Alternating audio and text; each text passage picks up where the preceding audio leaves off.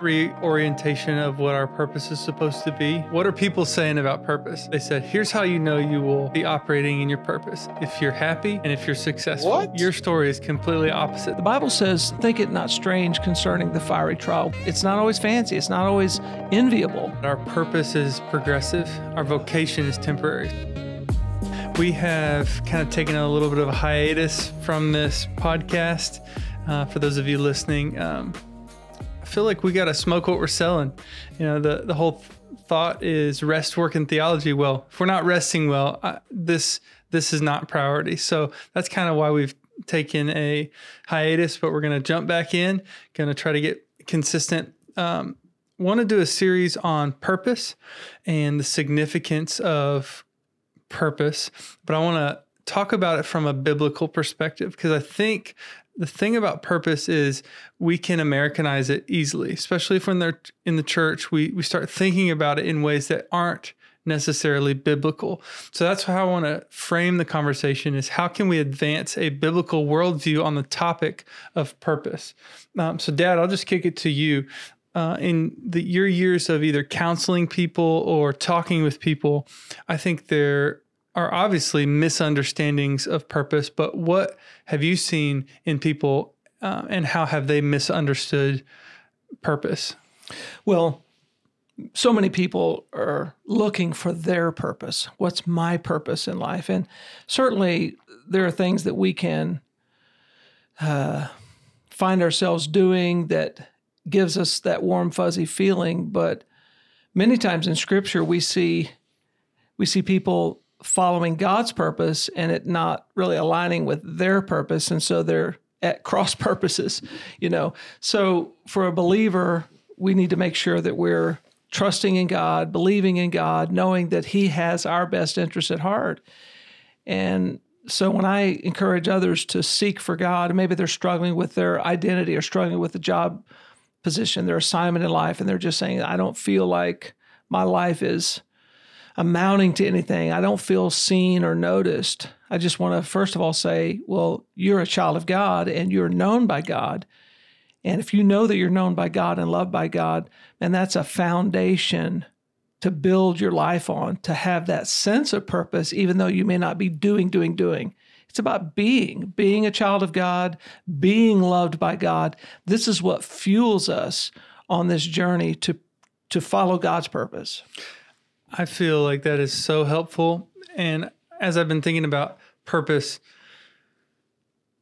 probably 2 weeks, I've been thinking about it intently. I have realized I've had a purpose complex over the years. I have weaved in and out of feeling confident in my purpose and not feeling confident in my purpose. But I think what you said hits the nail on the head in just my study the past couple of weeks is our purpose needs to flow from our security or our identity. And you kind of mentioned that as our identity as children of God is what gives us value, not the things that we do.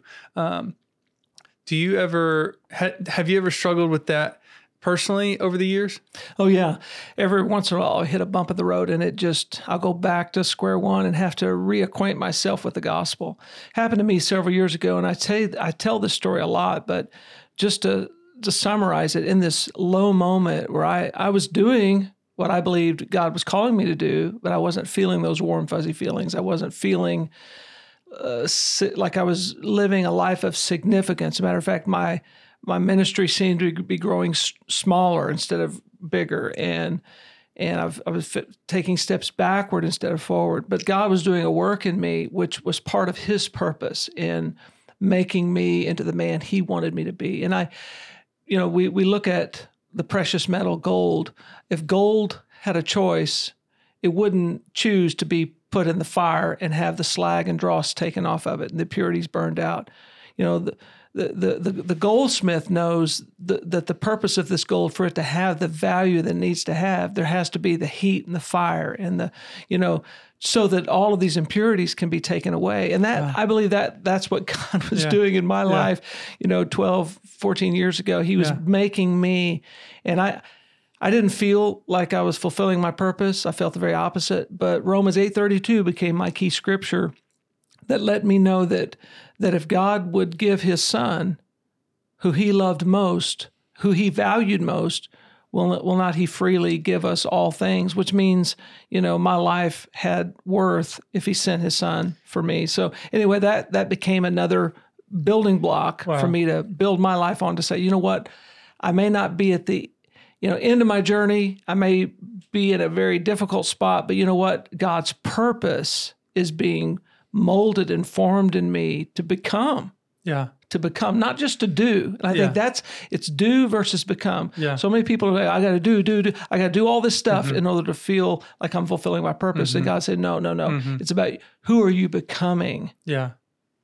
That's good. I think that's been a big theme in your life over the years. That's kind of undergirded a lot of the things that you have said. But one thing you just said that made me think of, so I did a quick search on YouTube. What are people saying about purpose? One of the videos I saw, they said, here's how you know you will be operating in your purpose: if you're happy and if you're successful.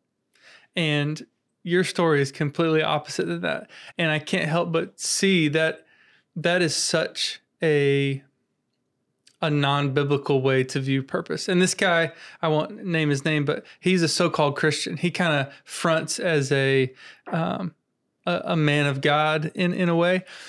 And that's so not what the gospel is. Christ said, if you follow me, you're going to have to take up your cross.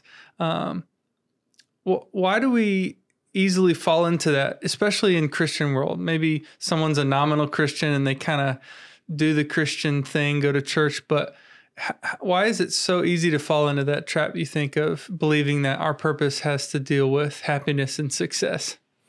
Well, it's our sin nature. It's the lie from Satan that goes all the way back to the garden.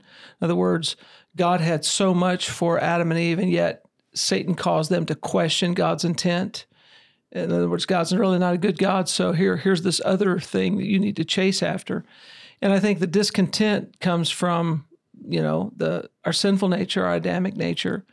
And we're not programmed to really believe that all things work together for good. Romans 8:28, all things work together for good to them that love God and to those who are the called according to his purpose. Oh, yeah.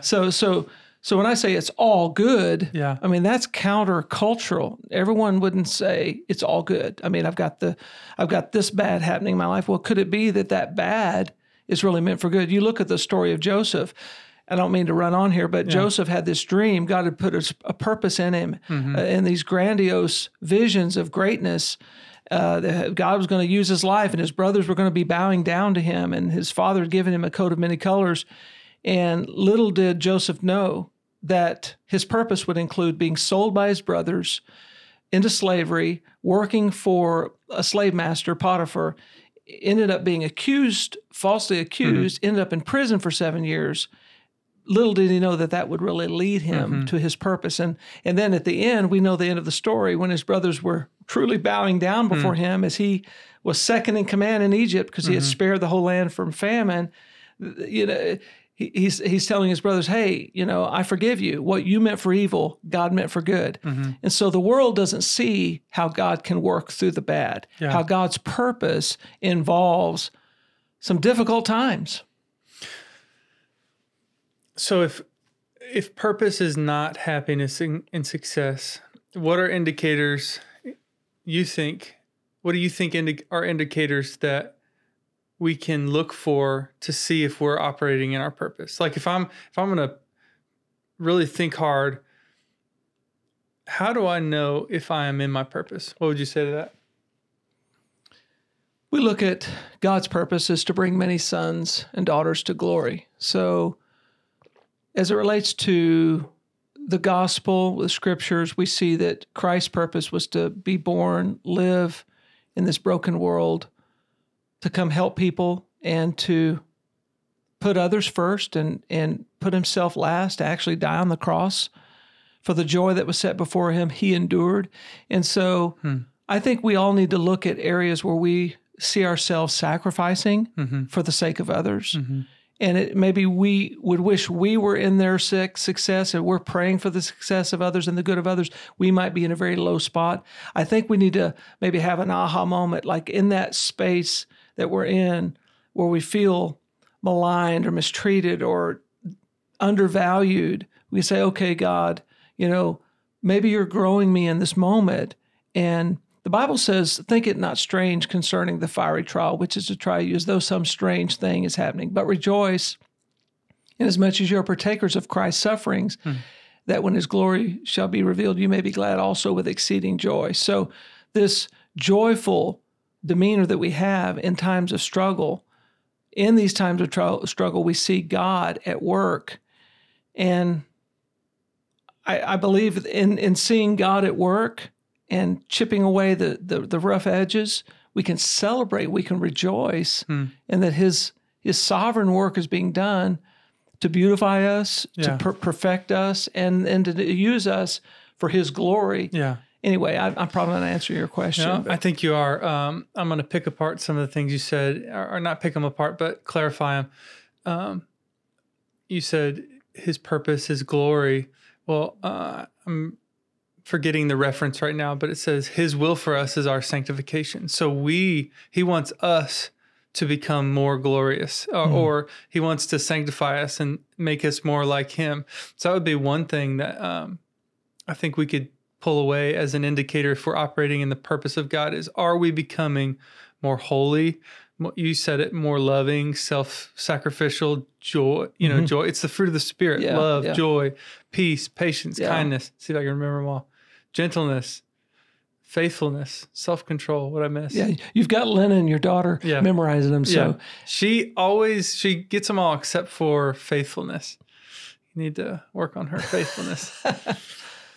But yeah, I think that's a helpful reminder to know if we're operating in the purpose of God. That was the other thing you said, is it's God's purpose, not our purpose. Someone recently said, it was Evan. A lot of people won't know Evan, but he said he used to pray prayers that sounded a lot like, God, here's my plan, help me with this, versus prayers we should pray should sound more like, God, what's your plan? I want to be part of that. And just to see that in the Bible, and I'd like to point out a scripture here in a second, but in the Bible, God has a master plan that he has been unfolding since the beginning of time. Yeah. And we get to play roles in that. I think about the body of Christ. We play a small role, but it's his big plan. Yeah. It's not all of this me-centric purpose. Like, we live in such a individualistic culture. I think the church has taken this concept of purpose and almost played into that. And within the church, we've thought finding our purpose or discovering our purpose is a lot like finding the one in a relationship. But I think it's more dynamic than that. It's probably more painful. What do you think about even the concept of purpose versus vocation? Because I think that's been a struggle that I've had, is if I'm not in the vocation that I feel like maybe is my purpose, I've had either anxiety or not quite depression, but just kind of a rift in myself that, I feel like I need to be doing this. What would you say to that? Like maybe the tension between vocation and purpose? This may take us on a rabbit trail, but there's a difference between occupation and vocation. The words themselves show that. The word occupation has to do with what you're hired to do. Vocation comes from the Latin word voice, which, indicates what we're called to do. So, God's calling sometimes doesn't always mean immediate rewards. Our vocation, people, I've used that term vocation as it relates to even my vocation is to pastor and preach on Sundays. But actually my calling goes deeper than what I do in the public eye. And I think that's what happens sometimes, is that we get addicted to what we'd call a vocation or even a spiritual calling and connect it to what others see when we do what we do. And man, there's a two-edged sword there. There's sometimes there's a reward, and then there's this huge struggle that we can come up against, especially when we suffer in the middle of doing something that we're called to do, and it's no fun anymore. It's funny. I can look over at someone who is not pastoring a church or not preaching and not having the vocation of, hey, called to be a pastor, but yet they're doing something that may be making them a lot of money, and they're a business person and very successful. In my low moments, I'm thinking, man, wouldn't it be great to not have any money insecurities, and I could be doing that. Yeah. And that I've heard people talk that are on that side of things that they're doing the business deals, but they look at the life of a pastor. It's like, man, wouldn't it be great to do? So it's always the grass is always greener on the other side. So I think people need to be confident and comfortable that where God has them, like for example, young David was anointed to be king years before he became king. So he's king. Samuel anoints him in 1 Samuel 16 and 17. He's anointed, but he's maligned by his brothers. He's not really respected or understood by his father. King Saul is jealous of him. David spends years of his life running and hiding in caves, and he's really the anointed king. Yeah. And then when it comes down to a moment when he could actually take out King Saul, who was rejected by God, he chose to respect that authority, even though he was in a position where he was running from that authority and being abused by that authority. So I think that time of testing, and now here I am going on a rabbit trail trying to answer your question, but David's vocation was to eventually become the king of Israel, which was going to bring glory to God. Yeah. We see Jesus as the root of David and the seed of David. So there's this gospel connection. David, the man after God's own heart, went through some years of hardship and struggle and doubt and question. God, where are you? Why have you forsaken me? You read the Psalms and you hear David's heart. Yeah. But he's just in his vocation, but it's not always fancy. It's not always enviable, that position. What I hear you saying is that our purpose is progressive. Our vocation is temporary. So vocation changes over time, but purpose maybe is more like a snowball that God is building and shaping and molding, that it ends up becoming better and more like Him. Really, it's just maybe just us, our being. Like you said, to take it back to the beginning, it's our purpose flows from our being, who He's making to be more like Him over time. That's good. I want to shift gears a little bit, and there's a debate that I've heard over time about purpose that people say God gives you the freedom to choose whatever you want to do, like within a reasonable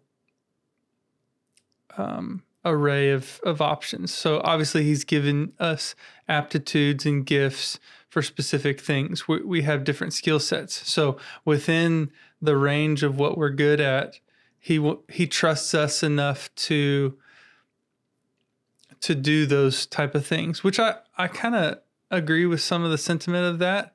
What would you say? Like, do you think God maybe ordains specific on the topic of vocation as part of our purpose, ordain specific things for us to do? Or does He give us kind of a, hey, here's in a general sense, the things that I've made you good at, now figure it out? What would you say to that?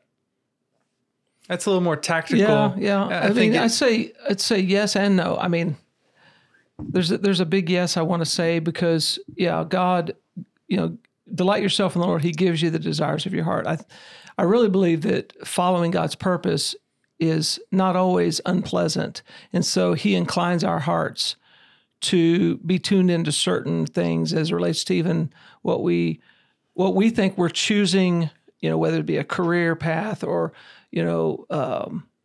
learning certain skills in college and being educated, whether, someone going down the field of, being a lawyer, a doctor, a tradesman, a designer.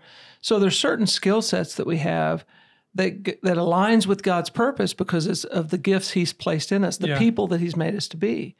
And so, but then I think along that line, God is running alongside or leading that person to an ultimate end that brings glory to His name through that skill set. So it's not just a sense of accomplishment and doing things in a worldly sense of like, I'm making the money, I'm, making a name for myself, I've got my career path. No, at what point does this bring glory to God?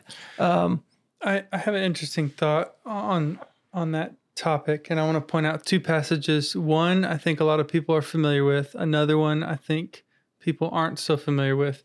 Let me take a second and explain it. So the familiar one is Jeremiah 29:11. For I know the plans I have for you, declares the Lord, plans to prosper you, not to harm you, to give you a future and a hope. The next verse says that you may, I'm going to butcher the exact phrasing, that you may call to me and find me, and you'll find me when you seek me with all your heart. It's something along those lines, right?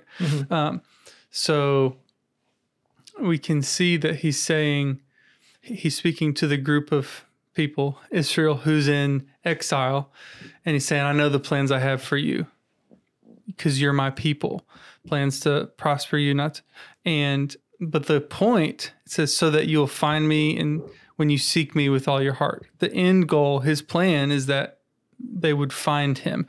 Well, there's a parallel passage that I think is interesting. It's Acts 17, verse 22 through 28. So I'll read it. It says, verse 22, so Paul, standing in the midst of the Areopagus, said, Men of Athens, I perceive that in every way you are very religious. For as I passed along and observed the objects of your worship, I found also an altar with this inscription, quote, to the unknown God, end quote. What therefore you worship as unknown, this I proclaim to you, the God who made the world and everything in it, being Lord of heaven and earth, does not live in temples made by man, nor is he served by human hands, as though he needed anything, since he himself gives to all mankind life and breath and everything. And he made from one man every nation of mankind to live on the face of the earth. And this is the part I'm trying to get to. Having determined allotted periods and the boundaries of their dwelling place. Here, this is very much like Jeremiah 28, this is Acts 17, verse 27. That they should seek God and perhaps feel their way towards him and find him, yet he is actually not far from each one of us. For in him we live and move and have our being. I think the parallels I'm seeing in those two passages is that, one, it says he determines the allotted periods and boundaries of our dwelling places.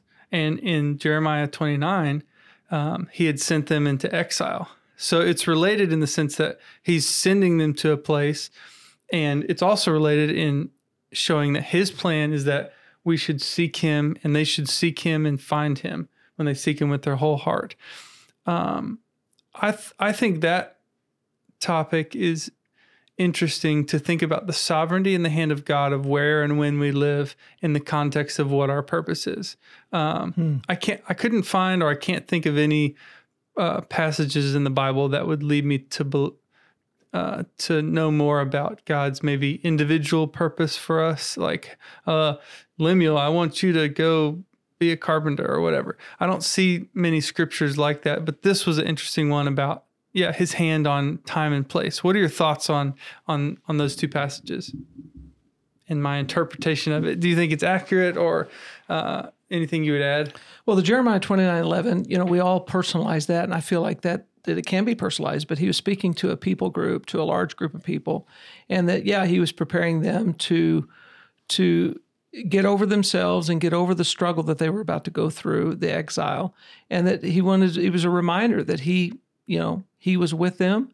They weren't alone. They weren't going to be forsaken.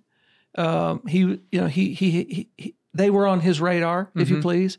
I know the plans that I have for you. In other words, this is not the time to give up or be fatalistic. I'm basically, bad things are happening and are going to happen, but hang in there. And I think the Acts 17 Paul talking to the Athenians at Mars Hill, just trying to help them understand that even though they may not be aware, there is a God who is sovereign, who doesn't need us, but that he loves us and is watching over us. I think it should cause us to have great comfort, because in our lives, God will superimpose his will and his plan to where we're finding ourselves in the middle of it. And that's, a way to just enjoy life, because God's in it. And I think we're in, let me just say this, seeking for him is another key. Is like when you're in the valley, when you're in your struggle, the simple search for him in that is part of his purpose. Yeah. It's because in trying to find his purpose, we get to know him. Yeah. That is our purpose, is to know him. It's not about doing something out in the future. It's about knowing him along the way. It's being in an intimate relationship with a loving God. Yeah. I think that reorientation of what our purpose is supposed to be, and to see God's plan for us, to know him more, just reminds me that the Bible, the gospel, is a love story. And it reminds me of that quote that Tim Keller said, that God doesn't love us because we're serviceable to him. He just loves us because he loves us. Isn't that good? Come on, that's awesome. Well, we need to rest in that. I mean, that's some good stuff. I love that quote. So what would you say to someone who doesn't feel like they know the vocation they're supposed to be doing, doesn't feel like they have a sense of purpose, maybe feels aimless? How can someone move forward from that place? When someone acknowledges that they're in need and that they're lost, or they feel a sense of aimlessness or purposelessness, I think it's important to take that to the Lord. And we can talk about it with one another. We can go on our own search to try to find answers. But I think just the prayerfulness, let me go back to the seeking of the Lord, seeking him, praying, this time of loss, this time of like, I feel like I'm vacillating on what am I supposed to do. Maybe, be still and know that he is God, and it's not about us, it's about him. And if we can wait on the Lord, waiting, they say patience is a virtue. And so I pray for patience and I say, God, I want it now. That's a joke, but to wait until it's, the right season. God has the timing. And when it's his time, then that's when we shine for his glory. Yeah. Until then, there's obscurity, there's some walking in the darkness, there's some alone time. And, we see other people successful in doing their thing. All the while, God is still with us. He hasn't abandoned us. And I think we have to trust that and have that just develop that relationship with him. David did that. All those times in those years spending hiding in caves, he's wondering, where is his purpose? I thought I was supposed to be king. Yeah. Why God, are you real? That's when the Psalms were birthed in those times. Handel's Messiah was not written with robed choirs and cathedral organs playing in the background. No, it was in Handel's Messiah. It was written in a prison cell. And so I think sometimes our greatest gifts that will offer the world, come from times of solitude and suffering and where we're waiting on God. That's good. I feel like we need to end it right there. No, but seriously, to be able to rest in the purpose and plan of God, like you said, is freeing. It's something that I've been trying to rest in more. Just because, like that verse we read earlier in Acts 17, and you pointed out, God doesn't need us. And if we could take that two ways, we could be like feeling insignificant, or we can realize that our value isn't based on what we do. Well, he doesn't need us, but he needs us to need him. Yeah. And, God doesn't need worship, but he knows we need it. Yeah. And so he knows what's best for us. And so what's best for us is for us to reach for him. And if we are rocking it and successful, sometimes we think we got it on our own. Well, when you said that, I also remembered that Satan can give people success. Yeah. He tempted Jesus in the wilderness. Oh, yeah, that's right. If you bow down and worship me. And I know there's a lot of people who just label some of that as conspiracy theory, but there might be people out there being blessed by Satan. Who knows? Maybe that's a topic for another day. But well, Psalmist Asaph was envious when he saw the prosperity of the wicked, and he says, "Have I cleansed my heart in vain?" In other words, have I done all of this for God, and how come I'm still not successful? But then it says, until I went into the sanctuary of God. It's like he had this paradigm shift, this epiphany, this aha moment.